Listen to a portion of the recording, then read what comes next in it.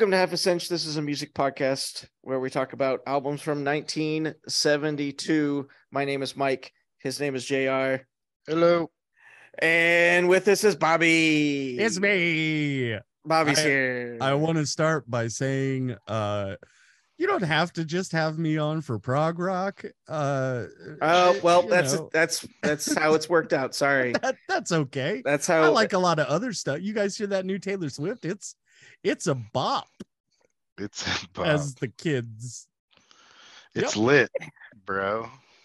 It's just how it worked out. There's a lot of prog albums come out that year, and it's true. I looked at the list. You kind of started it by wanting to be on one, and then we're just like, oh, well, there it is. You're just gonna go to him every time now. I'm fine with it. But yeah, the prog band we're talking about is Yes. The album is Close to the Edge. I only know one Yes album, and that is Fragile, the one that came before this one. Do you think that if these guys came out now, they'd be called Yeah instead of Yes? Well, yes with an exclamation point. Yes. I mean, every time I go to search for Yes in Spotify. Do you mean yes? Yes. That's the first option that comes up when I go YE, and they're like, oh, yes. Yeah, of course. No, the formal. I want the formal version. Yes. I remembered, like, I've never listened to this record. I put it in the old music service and brought it up. I recognized the cover, which is weird because it's so completely like nondescript, but I recognized the cover. I don't know anything off of this album. The only records that, much like you, was it Close to the Edge? Is that the one with Roundabout? No, it's Fragile. Close to the Edge is what we're talking about. Yeah. Sorry, Fragile is the one that I know. Yes. And then yes. But what is it called? The album they put out in the 80s that was really Owner of a Lonely Heart. 90125. 90125. Yeah. That's my jam. That record is awesome, and we'll get into it, but that's peak Yes for me. Like that's and we'll talk about it. Now back to what you said earlier. I just thought of it. If Yes came out today, they would be a positive hardcore band, and they would be called Affirmative. Okay. Oh, like that doesn't exist. Right. There's no way it doesn't. But yeah, Close to the Edge. You're talking about the cover. I learned that this is the first time that the traditional Yes logo, the thing that we all know. Oh yeah. This is the first time it's appeared on this album cover. Designed by a guy named Roger Dean. I think he did all of their artwork. Iconic. 2 first names. I mean, the logo is. I don't know about the cover, but well, yeah, the Yes logo. Yeah.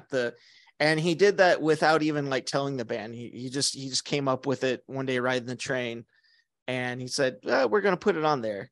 I think they call it trolleys. Wait, are they from England? I just assumed. Yeah, trolleys. Isn't that what they call the train? They have trains too. I don't think they do. They have all the tube, don't they? They have tank engines. I remember that. This is their 5th album. Recorded it in London at Advision. It's coming off the success of Fragile. Fragile was their most successful album up until this. Roundabout got a lot of radio play. It's awesome. It put Yes on the map. And then Close to the Edge actually beat out Fragile. Now Close to the Edge it sold more. It became, which is when we talk about, the songs itself, this being only 3 very long tracks, it's kind of crazy that this one was, more commercially successful than Fragile. This is the record that like Fragile was, monstrous and huge. And people are like, oh, I want to hear the next one. And so and back in that time, you buy the record. You haven't heard it. They're not going to play this on the radio. No. And then you're like, oh, this is what we get. And this is what you get for supporting this fucking band. Oh my God. Oh my God. People are like, oh, I love it. Go ahead.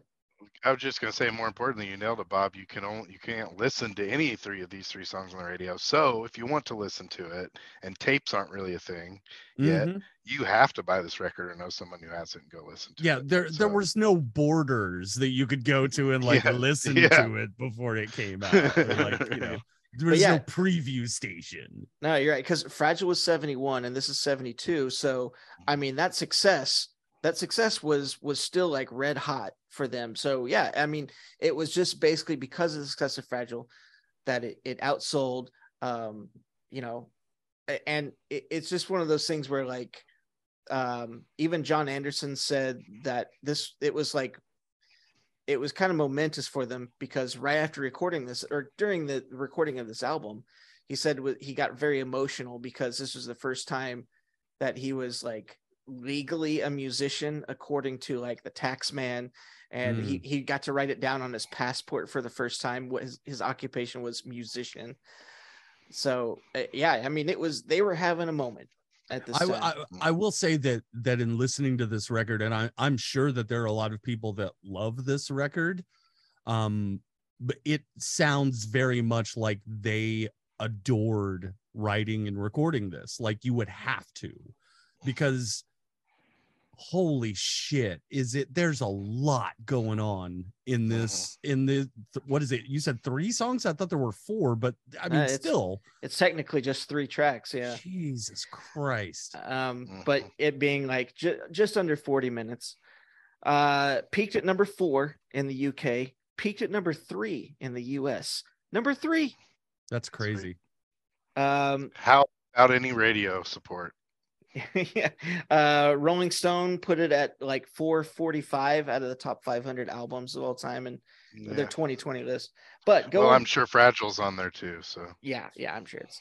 But going back to the recording process, from what I read, lots of fighting going on, lots of arguments.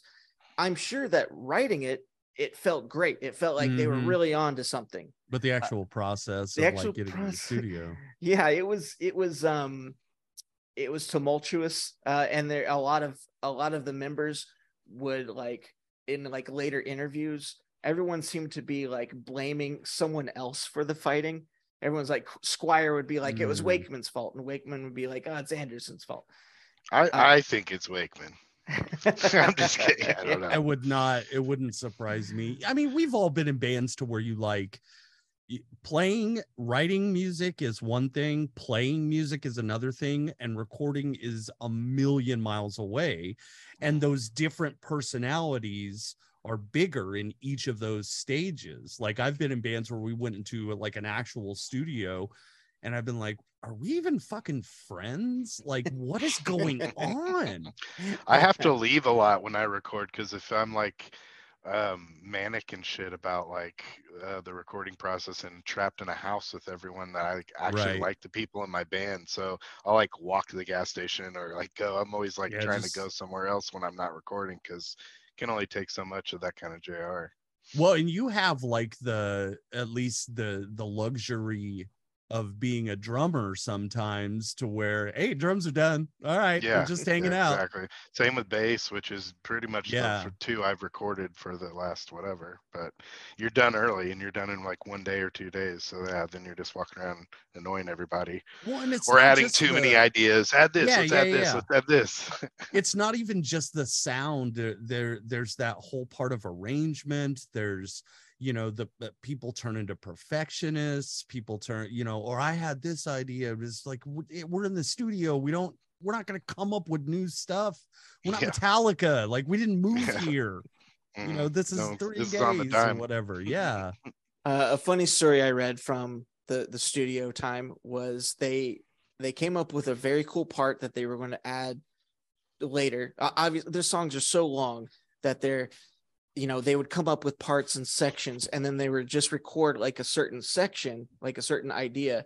And they came up with one very cool idea for a song. And that night, the janitors of the studio ended up throwing it away. And apparently they spent like an entire night just going through the trash bins trying to find it. But they did. But hey, That, those are the days before digital, right? Those are the days where it's like everything was disposable. Like all tape could just be burned or destroyed. Well, I mean, digital doesn't offer any sort of, satisfaction out of that end, because you have computers breaking down and files getting deleted and it didn't record, sorry. Well, and don't think looking for that tape was easy. I mean, people in tape days, you splice tape. So there's like tons of cut up tape they had to like get through. Too. And imagine this is the dumpster outside of a studio, so it's just filled with tape. Yeah, exactly. They found it though. Those janitors are so fucking fired. It's like trying to find Taco Bell nacho fries in a Taco Bell dumpster, right? Sponsored by Turnstile. We won't get into that. But what else was I gonna say? Oh, so all of the fighting and the process itself actually led the drummer Bill Bruford to quit the band right after they were done with the recording, and he went and he joined King Crimson, where apparently King Crimson they have an easier approach to writing music. I mean, there's only 3 of them. That's the only thing I could think of being easier. I mean, this album compared to King Crimson stuff, it's more chaotic. It's more laborious. I would say. Yes, yes, absolutely. Yeah, I think Bruford said that he wanted to do more like jazz improvisation kind of stuff, and he didn't really like the mood of the music that Yes was going into. So, but still though, he did his parts and they turned out really good, and and in talking about 90125, like, and why I regard that as like maybe my favorite Yes is because it is reined in a little bit. Like, it's not, it's Moving Pictures by Rush. It's let's write songs and try and and it's great. There's still incredibly good playing and very different sounds and very exploratory ideas, but at the end of the day we need songs. Like, this is a piece of music, not a song. That's absolutely my favorite record too, and of course that's my generation. But there's an amazing story behind that record. I'm not sure if you know about it. The band had split up into 2 camps, and they were like, we're going to start our own bands. We're going to do like stuff more 80s-ish. And so they started writing songs. Then they saw each other a few months later, and they're like, hey, let's get together and show each other what we've been working on. And it all was the same fucking shit. That's great. So like, all right, let's just get together and make 90125. Right. So I thought that was pretty great. I mean, even if you're fighting and you don't get along, it's always the something with that art, like you're saying, Bob, when you're playing is a totally different thing. So. Yeah. Was someone in Yes in Asia? I can't remember. If it might have been Steve Howe. Was it the guitar player? I was gonna say it could be Steve Howe. Maybe. The only one still rocking it. He's the only one still in Yes. I think he's the only original member still there. But correct. Poor guy. But the I don't know if it was Alan White who was the drummer for Owner of a Lonely Heart, but he's the guy that replaced Bruford. And an interesting story there is Bruford offered to go on tour for this album, and Steve Howe said no. He was like, if you're not committed to the band anymore, then forget it, whatever. I'm on Team Howe. And later, like, Steve regretted it because he thought it would have been very cool for Bruford to be part of that tour. That tour ended up being like a concert film. The Yes songs, the live album Yes songs, a lot of that concert ended up on that. I've always meant to watch that. I never have. But Alan White took over, and the thing contractually, for some reason, Alan White had to split his royalties with Bruford, because even though Bruford wasn't on the tour. Then later, Alan White offered to pay all of the royalties that he got for the album back to Bruford. Oh, that's what it was. That's weird. Bruford had to split his album royalties with Alan White because he was on the tour, and then Alan, as a gesture of goodwill. He was like, I'll give all those royalties I made back to you because I wasn't on the album. So yeah. In case you're wondering, Asia had John Welton from King Crimson, Steve Howe and Jeff Downs from Yes, and Carl Palmer from Emerson, Lake and Palmer. Okay, I need to actually give them a shot. I only know the hit. I'll bet they're pretty good. Yeah, John Wetton, by the way, my favorite singer for King Crimson. He was my favorite singer and bass player in that band. Is Asia the best band that's named after a place? Oh, so Asia, Europe, Chicago, America, Boston. You're forgetting about Kansas. Is that it? I don't know. That's all we got. Alaska. That's an album. London. Yeah. Ohio. I'm just saying. I'm sure there's. There's a band called Defiance, Ohio. Nice. I'm sure that there's some bands that like aren't as big and popular, but yeah. I don't know. I'll listen to some Asia tonight. Is there a place called Yes? No. Teed it up. Well, here's your personnel. You got John Anderson on lead vocals.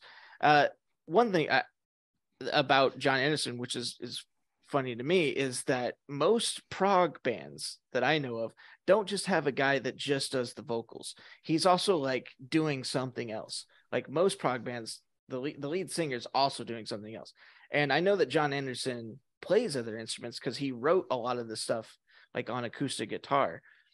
But in the band himself, on the recording, he's just singing. I wondered about that. That was I don't know a lot about Yes, but that was it just sounded right to me that he didn't do anything else because the vocals on this are literally their own instrument. Yeah. And in my opinion, this and the bass are the best sounding thing on this record.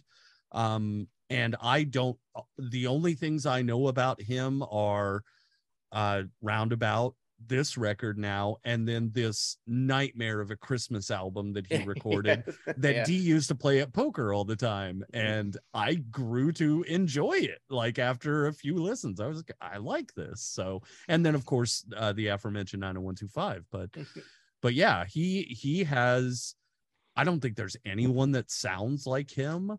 And I don't think there's anyone that really writes. He's very good at writing to his own voice, if that makes any sense. It sounds kind of dumb, but like he uses his voice and records his voice as if it were an instrument. Yeah. And I have not seen any like live footage of Yes. So I don't know if like he's ever, brings the guitar out on stage, but if all he needs to do is sing, that's fine. Cause all the other guys handle their instruments, well. Like they don't need an extra guitar player, that's for sure. It saved and this is the first track of this album. Well, I'm sure we'll talk about it, but that first track, until the vocals came in, I was just like, kill me, like just fucking kill. This is literal torture. And then when the vocals came in, I was like, oh shit, I really like it becomes a completely different animal. Yeah. And then we got, Steve Howe, we talked about, he's on guitars, back vocals. Chris Squire, bass player. The only member who's passed on. Well, besides Alan, drummer. Alan White. Alan White. Yeah. He died this year, actually. Mm-hmm. Is it him and Steve were still playing? Steve's the only one left. Yeah. Can I just say Chris Squire before you move on? Chris Squire, thank you so much. I rip you off all the time on the bass. He's the guy that whenever you have a low note, doo-doo, and then you go doo-doo, whenever you shouldn't, when maybe you shouldn't do that, but you're going to do it anyway because I play a little guitar. Yeah. He taught me that, and I thank you, Chris Squire, forever for that. So yeah, he is definitely like the heart of the band. Like his bass playing is incredible. The sound, like you said, the bass is like one of the best sounding instruments. It sounds like if you like bass at all, just listen to this record. The way the bass sounds to me is just, it sounds like what electric bass guitar should sound like. And I think you could take it and you could put it in Tool, you could put it in Kansas, you could put it on tour with fucking Kelly Clarkson. If that is the bass sound, I will be into it, because it's just the way it should sound. It sounds great. I think one of his best performances is on Fragile, the album before this. I forget the name of it, but the last song on that album, the whole opening piece of music, it's just one of the best bass performances ever. It's so good. Well, and I mean, it'll be talked about to death, but the bass line in Roundabout is iconic. Like, just the sound of it, the technical aspect of playing it, it just flows perfectly. And the little trills he throws in, like, it, you know, in the transitions, it's just like, he's a master. Like, it sounds beautiful. Like, in an instrument. John Entwistle from The Who. It's really good. That song you're talking about, Mike, is Heart of the Sunrise. Yes. Yeah. The opening piece to that, it changes, of course, like every good prog rock song does, but it reminds me kind of like of Dan from Between the Buried and Me. Like, he'll always have, he like adds so much to the band, and when you hear it, it's so great, but then there'll be like a little solo part on the records where he'll stand out and do his little solo thing. You know, they're very yesy. And we've probably talked about this before, but I've seen that band twice, and the first time I saw them, I just stood in front of him and just like mouth agape, like, just holy shit, like, that guy is have you ever listened to Trioscapes, his side project? Oh, I've heard of it, but I haven't listened to it. A saxophone player, a drummer, and him on bass, and it's really, really good. Like, it's awesome. Fantastic. I got a lot of shit to listen to tonight. Asia, Trioscapes. And then Rick Wakeman on keys and blonde hair and cape. You know, a lot of people talk about, oh, I'd go back in time and kill Hitler. I'd go back in time. No. I would choke Rick Wakeman to death in front of a board where his children were recording birthday songs for him in the vocal booth. Like, oh God. I like a lot of people do over Halloween. I watched a lot of scary movies, and I watched Creepshow 2, which I'd never seen before. Rick Wakeman does the music for that. Really? Yeah. Creepshow 2, I loved Creepshow when I was a kid. It was one of my favorite movies. Creepshow 2 is off. It's so bad, but there's one part in it that's great, and I think it's the only story Stephen King wrote for Creepshow 2, and that's the lake. That's the best little one. Blob thing that follows him. Yeah. I love that one. That one's good. The best. Yeah. And it's just Creepshow 2 is like a knockoff of Creepshow. Like, the first one is great and the second one is not. It's anyways. Sorry. But that's still, been Bob's Horror Corner for you. I'm pretty sure that I watched so many that they all kind of ran together, but I know that he did a sequel, and I think that's the one he did. But and then we talked about Bill Bruford. This is his final Yes album, so on the drums. I didn't know. I had to look up who Rick Wakeman was, and this was like in my probably early 20s. The Dead Kennedys put out like a compilation record. It's like greatest hits and then like some live stuff and stuff like. And there's one song that they do called I Like Short Songs, and at the beginning Jello and it's a live recording, and it's like a 20-second song, and he says, Rick Wakeman, eat your heart out, here we go. And I'm like, who the fuck is Rick Wakeman? And then I had to look it up, and I was like, oh shit, Rick Wakeman, there you go.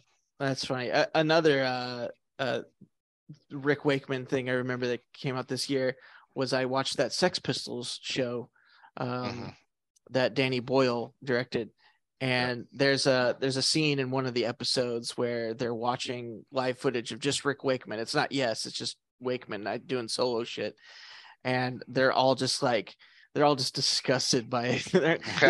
they're like, is this is the face of rock and roll? Is like just a bunch of like sedated bullshit. Yeah. He personifies the mom didn't buy me a guitar and made me take piano lessons like kind of dude that like this it just I know people love it, and there are some people that do it and it's fantastic, but whenever I hear, like, especially if it's piano, great. If it's some sort of like organ, like there's a lot of organ in this record that I'm just like, why is this here? It doesn't add anything. It's just awful. But yeah, it just they do their due diligence, but it never hits with me. It rarely ever hits with me. Well, we've been over the doodly doodly doodly doo, and there's a ton of it on this record. Yeah, it's not as bad as the LP. No. This also has Steven Wilson remix this one, Mike, as well as a lot of other ones from he's done a lot of like remastering, remixing of the prog classics. That's what Steve Wilson is doing a lot of these days. It's crazy. Another real quick Wakeman story. My wife's stepdad, he's a photographer, and Yes is his favorite band, and he actually got to meet Wakeman and take a lot of like concert photos. And he tells me he's a very cool guy. So, probably is. I'm sure. Yeah. You know what? Just as an aside, if you're going to start a punk band out there, Quick Wakeman is a pretty good name for a band, I think. Yeah. This is my band, Quick Wakeman. If you use that, send your Venmo to Bob Nugent. Yeah, I do that. Baby. Side one, it's the entire side of the record is Close to the Edge title track. It's the longest song that they've recorded. It's like 18 plus minutes. Didn't have to be. Because they broke it down into 4 sections, like every fucking prog song is. Sure. The sections are the solid time of change. That's the part you hate, Bob, because the way it opens up is just craziness. I would be willing to bet that someone could explain it to me and make it make sense and be like, this is why, but it goes on way too long. It's incredibly like grating. I'm not a fan. No, it doesn't begin with that. It begins with water, and I wrote down here 10 seconds in, and already I have to pee. There's a very long intro of like bird sounds and water sounds, and I read that they put that all on a tape loop, and that tape loop was over 40 feet long. Oh my God. And the janitors threw it away. That was the part that the janitors they're like, no one's using this shit. No, so one of my employees and my wife actually both saw this tour that's happening right now of this record that they're doing Closer to the Edge, with Steve Howe, like we've talked about. My wife said it was a bunch of people sitting down, and every once in a while someone would lift their arm like, yeah, but everyone sat down. Otherwise they played one set of this record, and then they came out and did all the other hits or whatever. But it was pretty funny. But I thought the first thing I thought of is this part that Bob hates at the beginning, and I just imagine my wife like at this concert, and this starts, and she's like, "What the fuck is going?" This is Zap. Even Zappa would be like, "What the fuck?" It's like beyond that. It's like Merzbow, like noise, like jazz, like fucking A. It sounds like a band all warming up and not playing the same thing. Yeah. Then it goes into the next section, Total Mass Retain. And that's when the vocals come in and it actually becomes a song. Beautiful. Good, and then, there's the chorus to it, as they named a section 3, I Get Up, I Get Down, which is a very cool chorus. I liked it a lot. The I get up, I get down. Yeah, get down. Yeah. Well, they reprise this later on too, don't they? The to the outro, which was a big surprise for me, even though it should have been completely apparent, as there's only like 4 songs, and especially the last one we did with Genesis, like did the same thing there with Supper's Ready and like bringing back but it shocked me, and I was like, oh, that's that part I like. Yeah. Then it has that really quiet part, and then they bring it back around. I can't remember if it's this one or one of the others that like the organ playing is so like Phantom of the Opera style. That's towards the end. Yeah. I like the lyric 200 women watch one woman cry. Thought that kind of stood out. Yeah. So they the bass, like we said, rules too, but there's like weird water drips too in this. Is this the third part we're talking about? Yeah. And I think this is still part of that tape loop, that 40-foot long tape loop where they recorded all these like additional sounds. It's just going the whole time, and then whenever the song gets quiet, you can hear it. Yeah, maybe. Yeah. It's interesting to do, but then it comes back around, and the fourth section is called Seasons of Man, which is another lyric in the Howe and Anderson wrote the lyrics. They were inspired by, well, Anderson saying he was reading Lord of the Rings along with listening to a composer named Gene Sibelius, and that kind of inspired his like lyrics. And then he was also reading Siddhartha by Hermann Hesse, and it's all kind of like literature references and just the idea of that sort of thing. What is it? The good artists steal, great artists, whatever. I don't know. Good artists borrow, great artists steal. Yeah. They do an awesome 6/8/4/4 thing at the end, in that part 4 at the very end of it. It's pretty cool. It sounds like Anderson leads it because he's got it's like led kind of by the vocals, but it really plays with how you can do 6/8/4/4 at the same time, kind of, but make those changes. Pretty cool. The mixing on this like is something that really jumped out at me, is how forward everything sounds when you're not really used to that with a lot of traditional, 4-piece rock band, where it's the vocals are very upfront, the bass is very upfront, and I love that the drums aren't so much. It's they're not, and they're very thin. I thought like it could have used a little more something. I don't know from the drums. There's one part, I don't think it's in this song, so we'll talk about it later, but it's like where they hit a tambourine with the snare, and it makes it sound better than the drums on the rest of the record. It out. It fills it, yeah. It makes it feel deeper and nicer. It's interesting you say that about the drums, because their producer, the guy that's been with them since the beginning, Eddie Offord, yeah. He's done another record. I don't know which one. Oft mentioned Eddie Offord.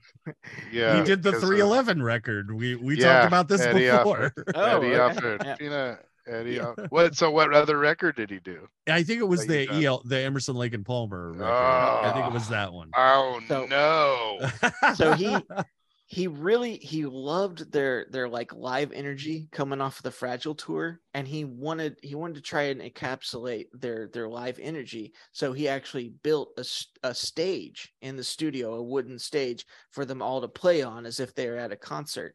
And he talked about how that wooden stage actually affected the sound of the drums. I like it. It may have been that I just didn't pay enough attention to it, but the times I did try to listen to the drums, I'd be like, it's just a little tinny. Like they're just not out in the mix either. Yeah. That's really the main problem. I mean, they sound EQ'd and mixed okay. It's just they're not in the mix. And the organ sounds bright and full, and it's right up. You can hear his fingers hitting the freaking beep, beep, beep, click, beep, click, click, click. Yeah.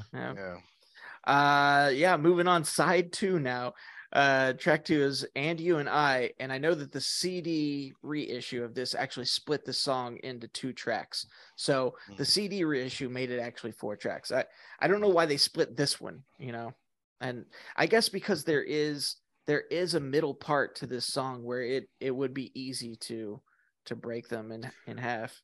Well, and we talked about this with Thick as a Brick, like that is one song, but when you flip the record, like it's in a place where it makes sense. Like it breaks up, and then there's the wind and the organ coming in, and then they go right back into that part of the song.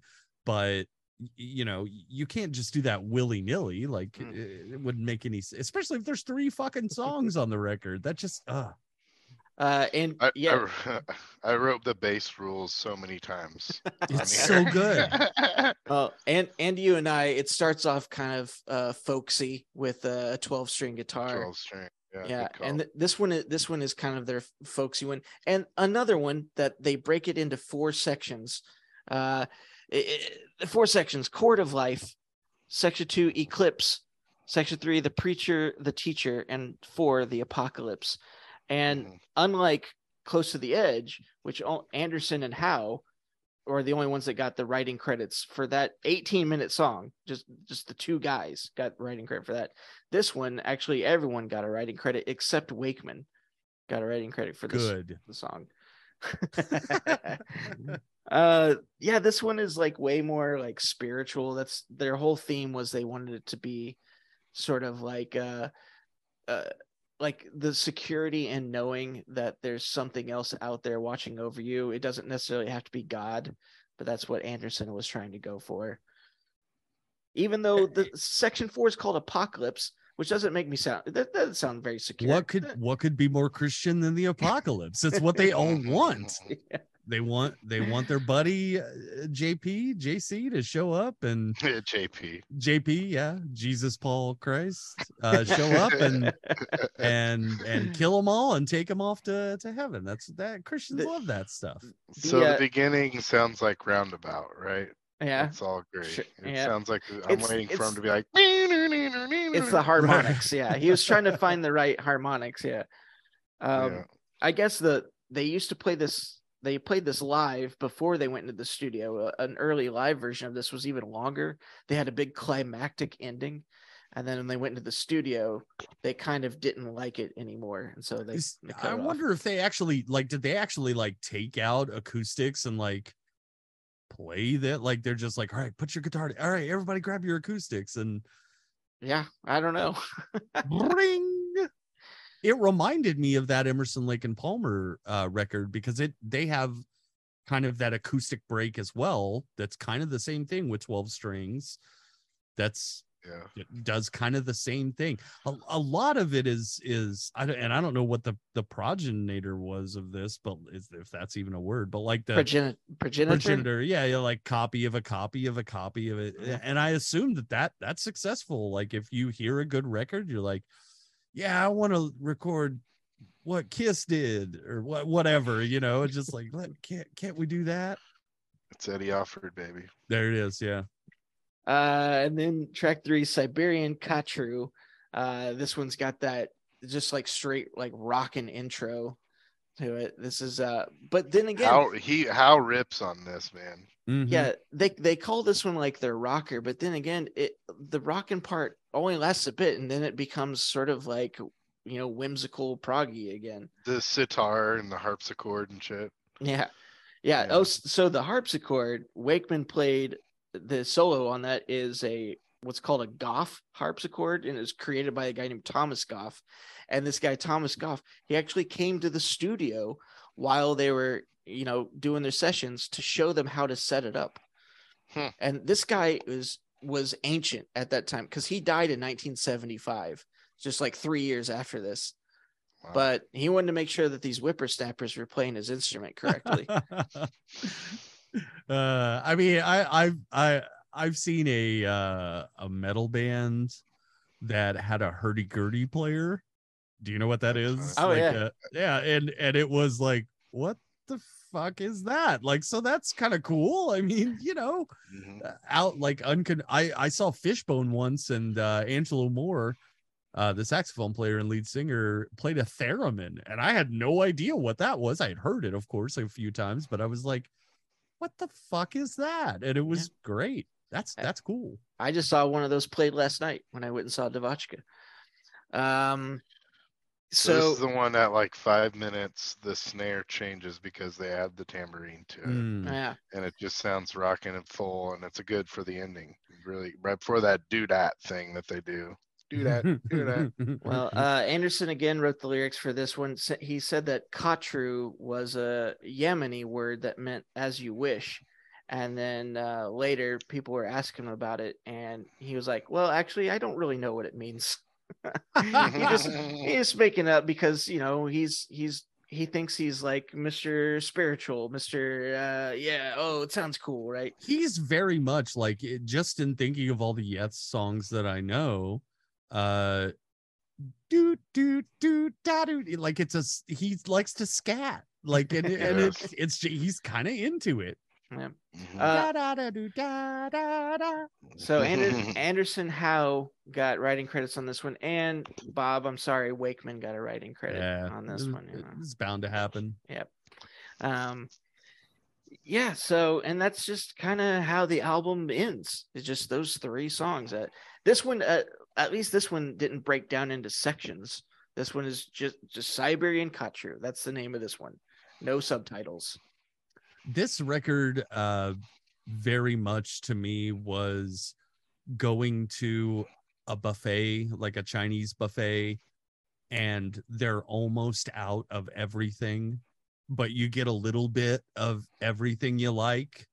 Okay. And then you don't get any more. Like there were parts of this record I was like, oh, I liked it. Oh, it's over. Like there were too many parts. And I think the Genesis record gave me like it was more filling. Like this was way shorter than I expected. Like it, or at least maybe it seemed that way, but how long was it? Like it can't it's only be 32, 33 minutes. 37:51. Like so okay.